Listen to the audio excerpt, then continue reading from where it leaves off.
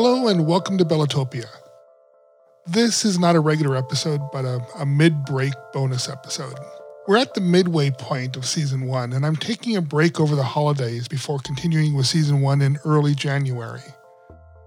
Rather than just leaving you with no Bellatopia at all, I decided to put together this bonus episode that gives a bit of Q&A about what Bellatopia is all about, along with giving my thoughts on a new TV show that just started called For All Mankind.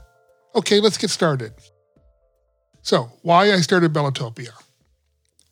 Well, I had grown tired of science fiction based on things like zombie apocalypse, the post-Holocaust worlds, and other dystopian universes like that. I enjoy watching shows like The Handmaid's Tale, but the world it presents is a disturbing world. I do enjoy utopian science fiction worlds such as Star Trek, but yet those are too far in the future to be realistic, and they really aren't based on technology that I could reasonably assume would be available in my lifetime. What I wanted was a realistic world of science fiction. Now, when I was growing up in the late 60s and early 70s, I grew up with the Apollo space program. For a kid in the 60s, Apollo was amazing. Look at this. We, humans, mankind, Americans, were putting a man on the moon. I was 6 when Neil Armstrong walked on the moon. After Apollo, we were promised that the next big thing was Mars, and then colonies in space. It was the space age. Good things were starting to come. Soon. Promise. In college, I even wrote an article in a school publication based on a NASA study that described the creation of a space colony in low Earth orbit that would home 10,000 people permanently in order to produce energy and make products for people on Earth.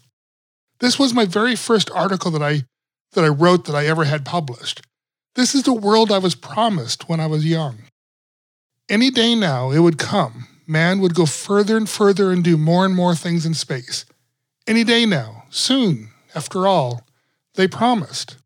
So I waited, and I waited, and I waited. Needless to say, that world never came to be. For a variety of reasons, Apollo was the heyday of NASA, and NASA has never done anything significant with its manned space program since then. Yes, we had the space shuttle, and yes, we have the International Space Station, but those are both just putting humans in low Earth orbit. After going to the moon, that really was nothing. They were easy and safe ventures into space. There was no exploration, no reaching to new heights. None of those things ever promised to us. And then even that stopped. Now America can't even put a human in low Earth orbit. We don't have any way of doing it after the cancellation of the space shuttle. Only way an American can get into space today is to hitch a ride with the Russians. That's it. What an embarrassment. Even though we are still the only remaining superpower, at least by some definitions of what a superpower is, we have lost our capability to put a person into space. We have gone way, way downhill in our ability to have humans explore space. Now, companies like SpaceX and others are trying to regain our momentum in putting humans into space. But these programs are late to the game. Even though I believe in Elon Musk and SpaceX, I will probably personally never see a human set foot on Mars in my lifetime. Even though it was something promised to me a long time ago, it's a promise that my government and NASA has failed to deliver. The same is true with some other technologies. While we've made massive improvements in computer technology, less so in other technological improvements. We still don't have driverless cars, even though we're headed in that direction. Computers still can't think like humans can, but we're getting closer. We still don't have a way to get every human on Earth the food, water, and power they need simply to survive.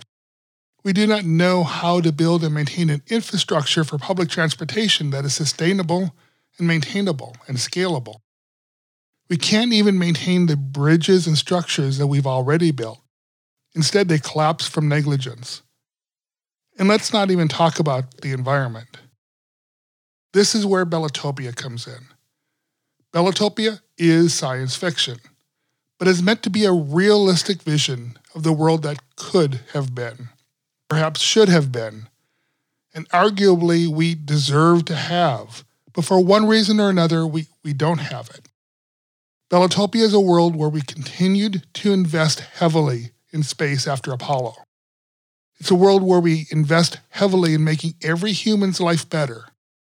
It's a world where the wrong or unfortunate decisions that have held us back were made differently, giving us a future that is brighter or better, or in some cases just different than what we have today.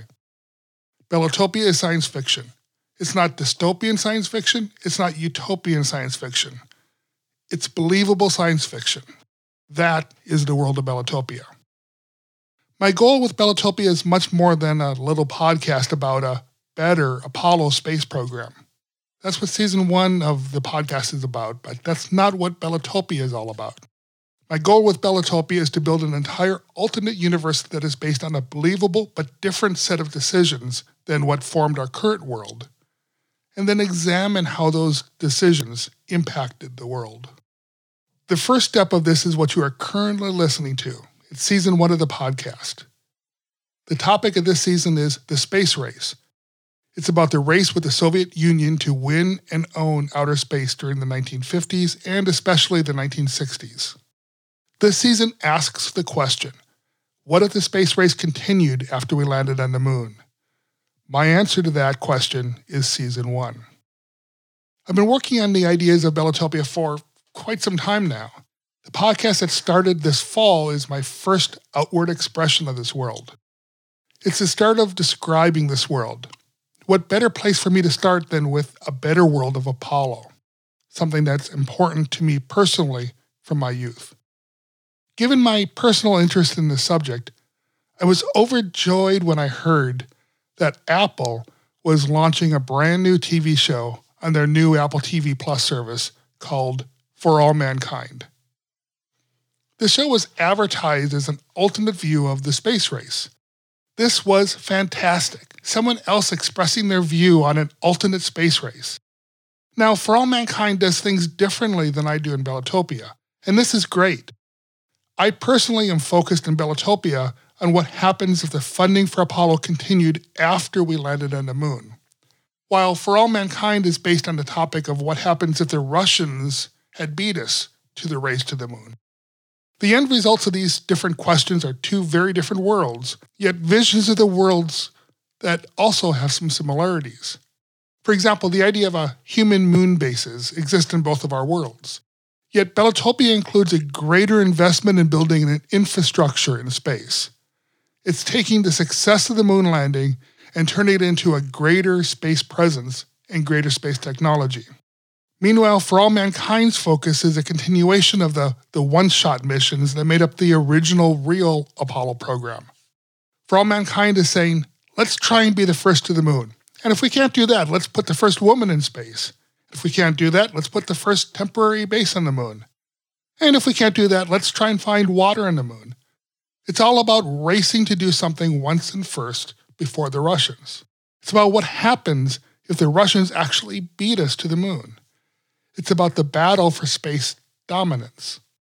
Bellotopia is more about building on Apollo technology and doing more with it, starting to build an infrastructure in space and building space technology. It's less about the battle with the Russians. But even with these differences, I've been enjoying watching For All Mankind. In my mind, it's a great example of the type of science fiction I've wanted to promote with Bellotopia, that of a realistic science fiction. I love the premise and I love the execution of the program. I also think the acting is pretty decent. I hope it is popular enough to continue on with follow-on seasons. I have heard now that it was picked up for season 2, which is fantastic. I do, however, have a few issues with some of their technical decisions that they've made in the show. You know, that happens with science fiction shows.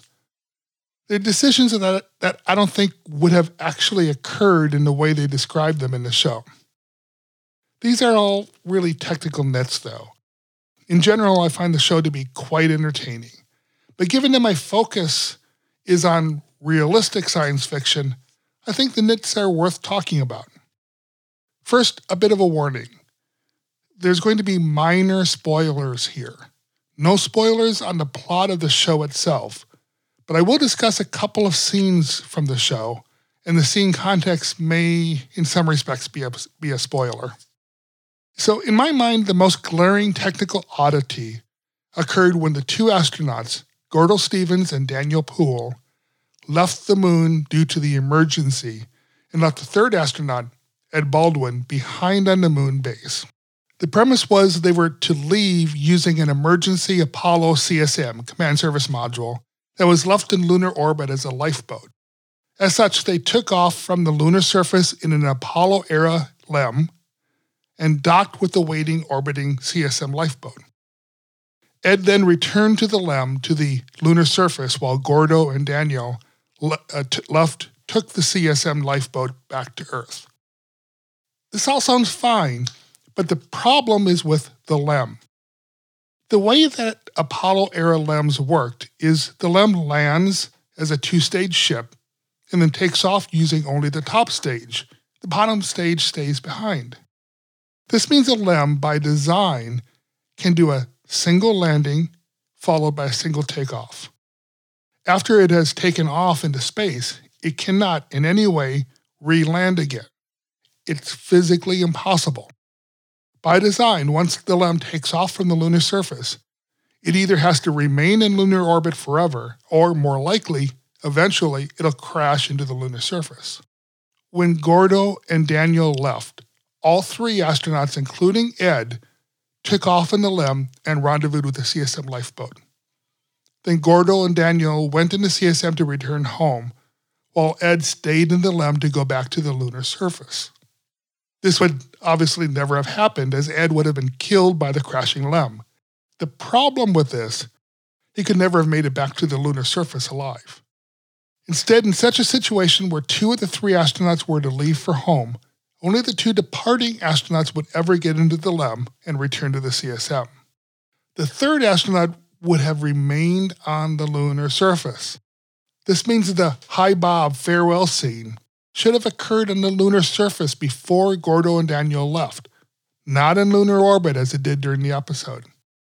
This issue really had no impact on the story, but given the research and planning for an Apollo-era lunar base that I've been doing, and working through these sorts of issues of how do you do rescue boats and how do you get people to and from the lunar bases, etc., this issue stuck out as a glaring problem with their approach. Another example problem occurred in episode 9. This is the episode with the accidental firing of the third stage rocket of Apollo 24, with Apollo 25 still attached to it by a tether. In the show, it looks like all 6 astronauts will be saved, but we won't know for sure until episode 10.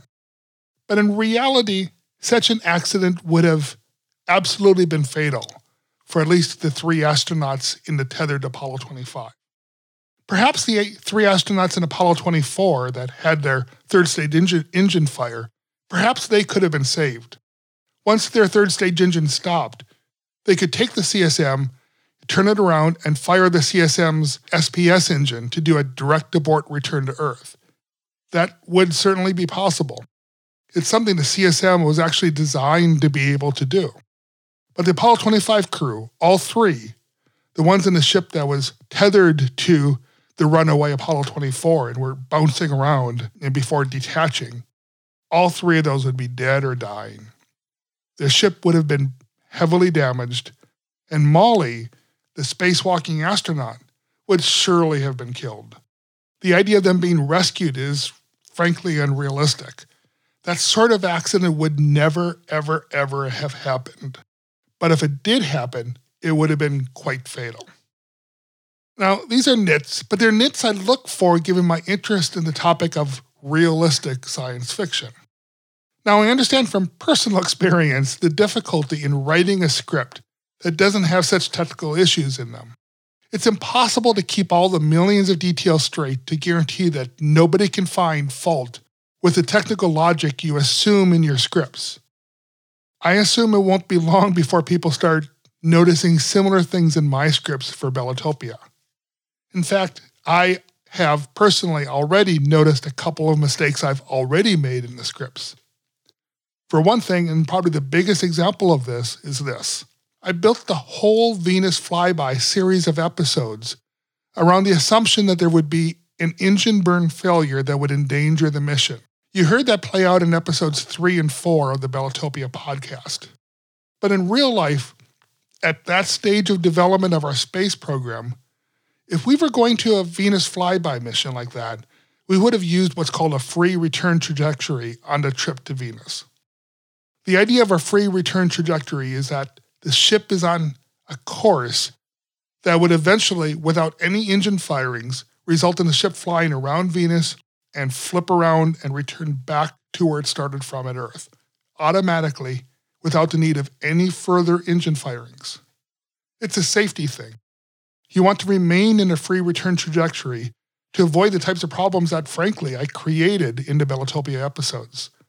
Free return trajectories were commonplace in Apollo missions to the moon. The result of the mission to Venus using a free return trajectory would be this. There would be no required engine burns for the entire journey anywhere away from the Earth. None.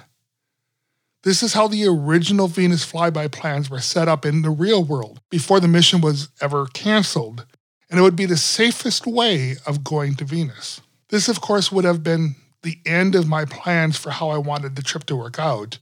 It'd also be the end of my Christmas miracle burn plans. Now, I didn't discover my mistake in this planning until late into the development of my story. I couldn't ignore the problem in good conscience. So I decided I had to deal with the problem head on. So you'll notice in the beginning of the documentary section of episode 3, I do talk about the free return version of the voyage. I said the original plan for the voyage included a free return route, but when the details of how to do that were actually worked out, it was discovered that the free return approach wasn't going to be technically viable. Instead, a more directed and a more powered approach involving several burns during the course of the trip was required. As I stated in the episode, the trip just became a lot more complicated. This complication is how I avoided this whole issue. This is how I avoided the free return problem. Truth be told, there is no known problems with the free return approach. It is theoretically viable. We can go to Venus using a free return voyage with the planets in a certain alignments and not have to deal with an engine burn outside of near Earth. I used the problem as a story premise in order for there to be a viable reason for the powered approach that allowed me to create the Christmas miracle burn. This Christmas miracle in the world of Bellotopia is incredibly important because it is one of the things that keep America's interest going in the space program. First, we landed on the moon. Then we went to Venus and survived a disaster. The pride of the space program grew exponentially in Bellotopia after the Venus flyby mission. It is part of the reason why funding continued for space in Bellotopia. Anyway, as you can see, I can understand and appreciate the need to do unrealistic things as required for story plots.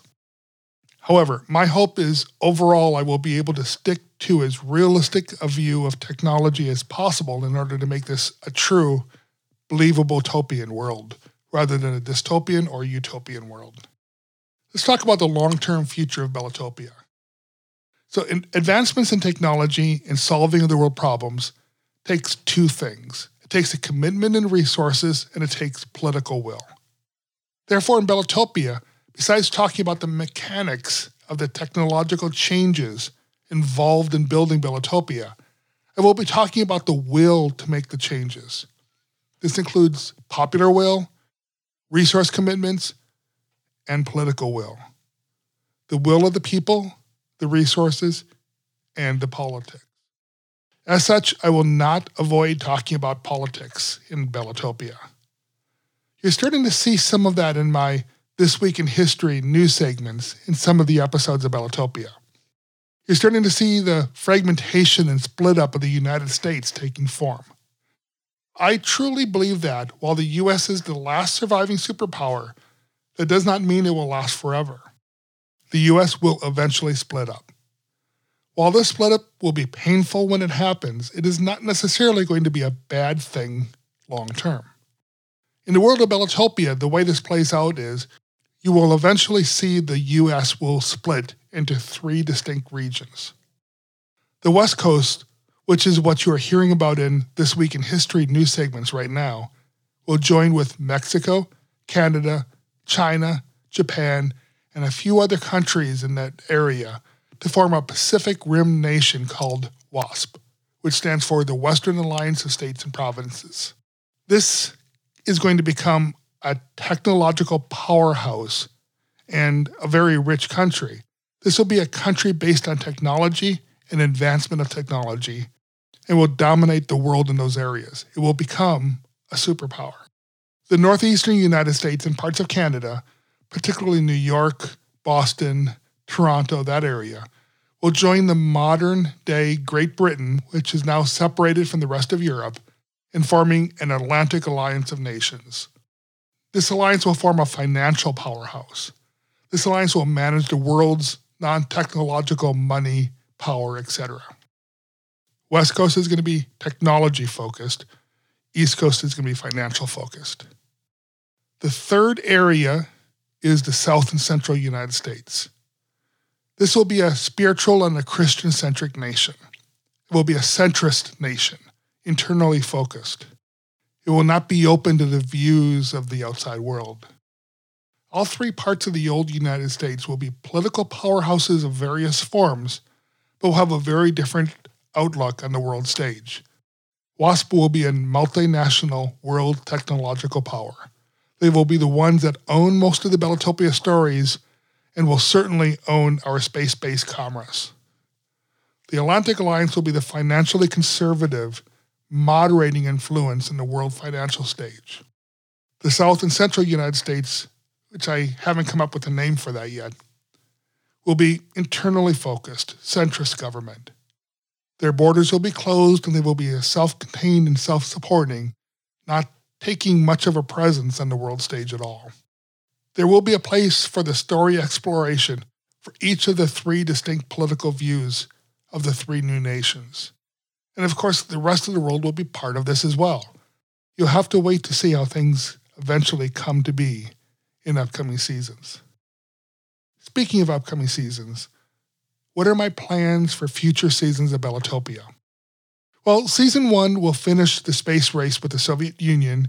It will take place in the 1960s to the 1980s. Season 2 will continue with what I call next-gen space. This will be our buildup of space colonization and our early monetization efforts in space. This will start in the 1990s or 2000s and continue into the 2010s and 2020s, essentially contemporary with where we are today. Season 3 will focus on world politics. It will focus on the creation of the WASP nation and the other world powerhouses, and how this change to world politics actually comes about. It's entirely possible I might swap these 2 seasons. Frankly, I might wait to see how our real-world politics plays out before deciding, which of those 2 seasons I'm going to tackle first. But both of these seasons are in the works. Season 4 will then focus on Earth-based technologies. This includes technologies like self-driving cars, but it also includes things like creating fresh water, feeding the hungry of the world, creating electricity and removing our dependence on oil and gas, improved public transportation and high-speed, wide-area transportation options that don't include airplanes. Season 5 will focus on longer-term views of space.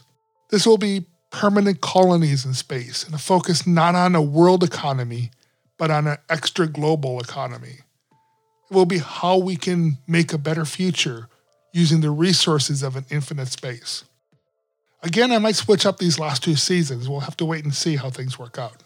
I'm also going to start focusing on the blog on the Beltopia website a bit more. This will be independent and separate from the podcast. You will see me talk about my current thoughts of Beltopia, along with story ideas for upcoming episodes and perhaps elaboration and more detail on past stories in Beltopia. I have a particular interest in the Venus Flyby episode, and I might write some follow-on stories and put them on the blog as well. I will also use the blog to reference real-world things that are happening that support my vision. Things such as milestone missions by SpaceX and similar companies. I'll also use the Facebook page and Twitter for referring to these stories as well. So listen to the podcast, but also read the blog at Bellotopia.com and follow Bellotopia on Facebook and Twitter as well. I promise I will do my best to not disappoint you. And I hope you enjoy the world of Bellotopia.